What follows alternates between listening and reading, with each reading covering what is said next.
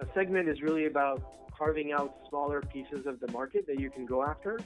And then predictive intelligence is really about, within that segment, figuring out who is in market to buy in the next 90 days and really spending your energies, focused on those people, because that's kind of what predictive intelligence can enable you to do. Welcome to the Smarketing edition of B2B Nation, part of the Technology Advice Podcast Network. Today's episode is with Amar Doshi, Vice President of Product at Syxsense. Thanks for joining the B2B Nation, Amar. Thank you for having me, Chris. Yeah, so as we get into this, let's just start with having you tell us a little bit more about your background and Syxsense. All right. Well, I currently run product management and product marketing at Syxsense. Syxsense is a predictive intelligence company, and I'll tell you a little bit more about that soon. Me personally, I've worked in many different capacities at companies like Encode Wireless, VeriSign, Symantec, Proofpoint, a lot of security products, and all these products and businesses were really built around data and data analytics. And it's kind of why I ended up at Syxsense and my journey to come here. So if you really think about over the past couple of years, what's happened in the space of computation and storage and data management, and just the reductions of costs that we've seen in all these technologies and the performance gains, all of this together was really able to help us unlock the potential of data for many different industries and use cases. And having been a product owner, in all these companies that, over these years, I saw kind of my sales and marketing teams go through a lot of struggles when they're trying to beat their quarter-over-quarter goals. Happened to meet Amanda and meet Viral, the CEO and CTO of the company. And, as I began to learn more about the vision of what Syxsense can do and what predictive intelligence in general can do, it was very clear and it resonated with me because, I felt that a company like Syxsense, technologies like predictive, can really help teams like the sales and marketing teams in this specific use case of where Syxsense works, to really help them focus on the companies that are in market. And I could really see that empowering sales and marketing teams that I worked with. So that's kind of when about 2 years ago, I joined Syxsense and took up the mission with the team to really help drive visibility for B2B enterprises with predictive intelligence. Yeah, so before we get into talking more about predictive analytics, I really want to talk about B2B ESP. The conference just wrapped up. What are some of the highlights from that conference? Yeah, it was a great conference, and obviously me as a product guy, sitting in these conferences, I'm always looking for inspiration. Last year was a great conference. I think this year we had a lot of great attendees, a lot of marketing and sales practitioners, thought leaders, and folks that really just had a pulse of their business. What I'm seeing is more and more marketers are really starting to understand that it goes beyond just doing the tactical lead generation and demand generation and content syndication, but it's really starting to become about owning the customer journey and being customer centric. And of course, top of mind for everybody at the conference was just with everything going digital and with so much happening online and this whole new generation of technologies in the MarTech space and the sales tech space, everybody just trying to figure out how are they going to use these different pieces of technology. So I think, off the top of my head, a couple of interesting talks were Christine Heckart, the CMO of Brocade, and her really dive into the mind of a CMO and present, how she thinks about it. And she kind of said that CMOs, in many cases, are really about being the change agent for the company. And she talked about how, with her team, they're really trying to focus on forward-looking indicators for marketing teams and driving performance. I think another one, Martha Adams, who is the Chief Creative Officer from Grow Rising, then showcased the impact of last year's contributions that Syxsense and the audience made to Grow Rising. And then she walked through sort of the creative process of how they make an impact as a nonprofit that's really trying to move forward the cause of getting people to think about education of girls in other countries. And I could really see a lot of synergy with what they're doing as a nonprofit in the creative process and what folks were talking about B2B companies doing with their customers that don't always get lost in the math and in the analytics and forget about the creative process because they're both so important to making things work. And I think lastly, for me as a product guy, just keeping my ears and eyes open and just hearing and watching Dell, NetSuite, BlueJeans, Cisco, and all these other companies who are on our panels just talk about how they're all trying to transform their businesses in this digital world. And, of course, what kind of role they think predictive plays today and will play in the future. I think that was very valuable for me, and kind of a lot of stuff resonated that I think, helped the audience to exchange some great ideas. That was fascinating to hear about the backward-looking indicators versus the forward-looking indicators, and I certainly think that predictive analytics is one of those forward-looking indicators. In your own words, I'm just curious to hear how you would describe predictive analytics. It's a great question, and I think the simplest way to think about it is to separate actually the two. So kind of try to view predictions and predictive intelligence as being a little bit separate from analytics, or what I call segmentation analytics. So here's a way to think about it. Segmentation analytics is about finding out, who's the typical customer that you sell to based on some historical number of transactions that you have, and looking at, firmographic data. So what's the typical size of the company, the customer that I sell to? What's the typical industry I sell to? What are some of the growth numbers that they see, the revenue numbers that they see? What are some of the pain points that they express from, say, data center location? Stuff like that allows you to segment your market. It really allows you to carve out smaller pieces that you can go after.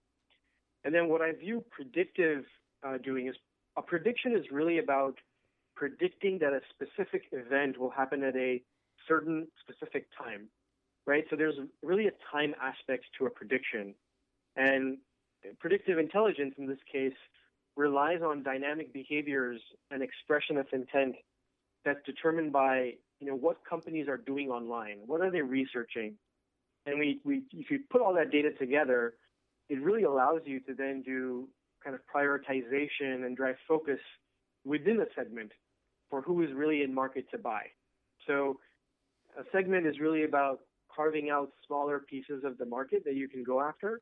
And then predictive intelligence is really about, within that segment, figuring out who is in market to buy in the next 90 days and really spending your energies, focused on those people, because that's kind of what predictive intelligence can enable you to do. So let's take that last part just a step further. How does predictive analytics help marketers understand that prospect's intent to purchase? And essentially, how does that ultimately increase ROI? Yeah, so if you talk to any B2B buyer, what they'll tell you is that, let's say they had a project to go buy servers for their data center. It's typically not one person who's gone and done research, prior to making a purchase. It's been a group of people at the company that have gone out over an extended period of time and have done a lot of research, on the B2B web, on publisher sites, on social, on buying guide sites, on places where you get to see competitive intelligence around vendors. They've gone to analysts, and in some cases, of course, they raise their hand, they fill up a form, and now they're a part of the vendor's, CRM system and marketing automation system.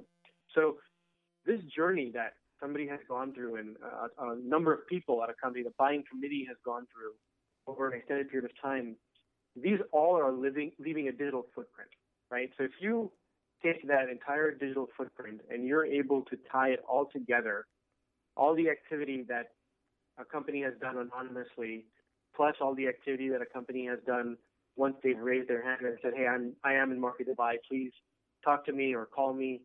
If you tie all this together, that is really what can help you determine whether somebody is having an intent to purchase or an intent to buy. So at that point, it's really about building a mathematical model around this kind of behavior and figuring out, letting the math figure out what kind of recency of activity or frequency of activity or type of activity or relevancy of activity for a specific product. When all that's put together, how does that really help you predict whether somebody is just getting started on their journey as a company to research and ultimately buy a product, separate from somebody who is further along their research process and is, in the next short period of time, going to really be in market to start talking to vendors and, open an opportunity. So that's the way I view figuring out using predictive intelligence who's in market to buy. And then from an ROI perspective, we're always looking to help companies increase lift, right? It's all about helping them do better than what they're doing today. So let's take just a simple example of leads, right? The whole world currently in marketing operates in the form of leads. And I think everybody's moving to account-based marketing. But if you just take leads for a second and say 1,000 leads come in, of 1,000 leads, 100 of them convert and turn into opportunities. How impactful could it be if 1,000 leads come in and your team only works on 500 of them because the other 500 aren't really in market to buy, and of those 500, they're able to open opportunities at 200 of them because they spend their energies on a smaller subset. Well, that is a tremendous, lift and benefit to the company. So it works out from an ROI perspective. We start to take predictive and attribute it to various different kinds of use cases, whether it's your media execution and targeting engine, whether it's your outbound prospecting engine, whether it's content syndication and lead generation activities. All of these things really ultimately help you formulate a overall ROI picture for investing in predictive and growing your pipeline. So you touched on this a little bit. A follow-up question I have to that is, how predictive analytics changes how marketers approach prospects or accounts. Could you dive into that a little bit further? Yeah, so I think, let me ask you this question, Chris. So what if I told you that I could help you and give you insight for the time at which your audience is going to be listening to this podcast? Would that be transformational for the way you actually create some of these podcasts or you launch some of these podcasts? Absolutely. So take that very same analogy, and if you apply it to a marketer's world, well, if you could enable them with the power to understand that a certain segment of their market that they're going after is currently in market to buy, and then you take all the different tactics that a marketer or a salesperson does to actually go after that and in business, that's huge. Because imagine we had a case study that was recently published around how, for example, Dell is working with Forbes and 6sense to do media execution. And in today's world, prior to predictive, you would go and work with the publisher and you would say, here's who I want to go and target. And if you have the audience, they go and target, and you hope that, from that targeting, you're generating brand awareness, you're generating demand. You don't know whether or not that money was actually spent on companies that are currently in market to buy. So there's an inbuilt inefficiency in the system.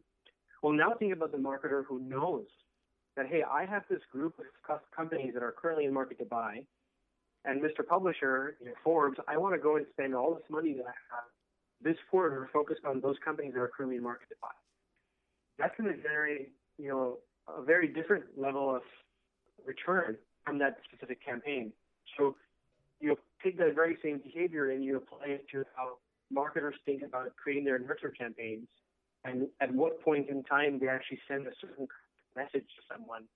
And imagine enabling that now with the sense of timing for who is earlier in their research journey and who's later in their research journey, kind of like the podcast analogy, where if you know that somebody is kind of browsing your site and you don't quite really know what topic they're interested in, that's far less interesting than if you kind of know, hey, this person who's on my site is really interested in learning about predictive technologies, and you have a lot of different content around predictive technologies, and you now know how to surface those up on your website and say, hey, looks like you're a novice. You're just getting started in understanding predictive intelligence. So I'm going to show you podcast A, which is the basics.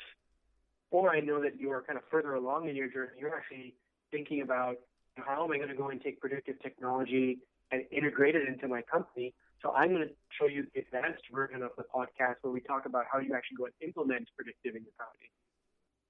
Speaking of predictive analytics, there's adoption, there's predictive tech integration, there's a lot of elements to it. Where do you see predictive analytics going from here?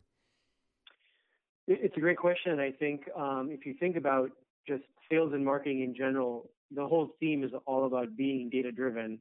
And one of the things that kept coming up at the B2B ESP conference was really around, the customer's journey doesn't start or end with the point at which they become a customer. So various folks talked about the Infinity Loop and other models that they use to really map out the customer journey. So a customer is really doing research. They're trying to figure out what solution they're going to buy. They ultimately come in, they become a prospect in your system, a known prospect. Hopefully you can close them as a customer. And now, of course, there's the whole service and support and maintenance. And then there's this constant communication for making sure that you can retain your customer, making sure you can add more value. There's the upsell, the cross-sell, so much stuff that goes on even after the point that somebody becomes a customer. So the way I think about predictive and where it's going is really going to be about predicting early and often that they're going to become a customer. That's kind of where predictive is going to go when you think about specifically sales and marketing and the customer lifecycle. And I think, of course, beyond sales and marketing, there's a lot of places that predictive analytics and technology can go in general, applying it to other parts of the business around mean time between failures and when you're going to have product recalls and, when you're going to have quality issues and, how you can use it to predict your financial outcomes. And there's so many things you can do with predictive. So I think we're only scratching the surface in what we do within sales and marketing and where we're going to go. Well, Amr, this has been a great look into predictive analytics and where it's headed. Where can our listeners find out more about you and 6sense? Well, the best place to find us is 6sense.com, and we have a great blog we maintain as well. We post a lot of things that we're thinking about as we kind of figure it out and hear from the market. And of course, you can always find me on LinkedIn, Amr Doshi 6sense, and I'll meet you there. If not at a conference near you. All right. Well, thank you again for the great discussion today. Thank you, Chris. Thank you for having me, and I really enjoyed this conversation. Absolutely, yeah. And thank you to our listeners for following along. To find out more about B2B Nation, including our Smarketing and HR editions, check out our website, technologyadvice.com. And as always, if you enjoyed the episode, rate us on iTunes. Thanks for listening.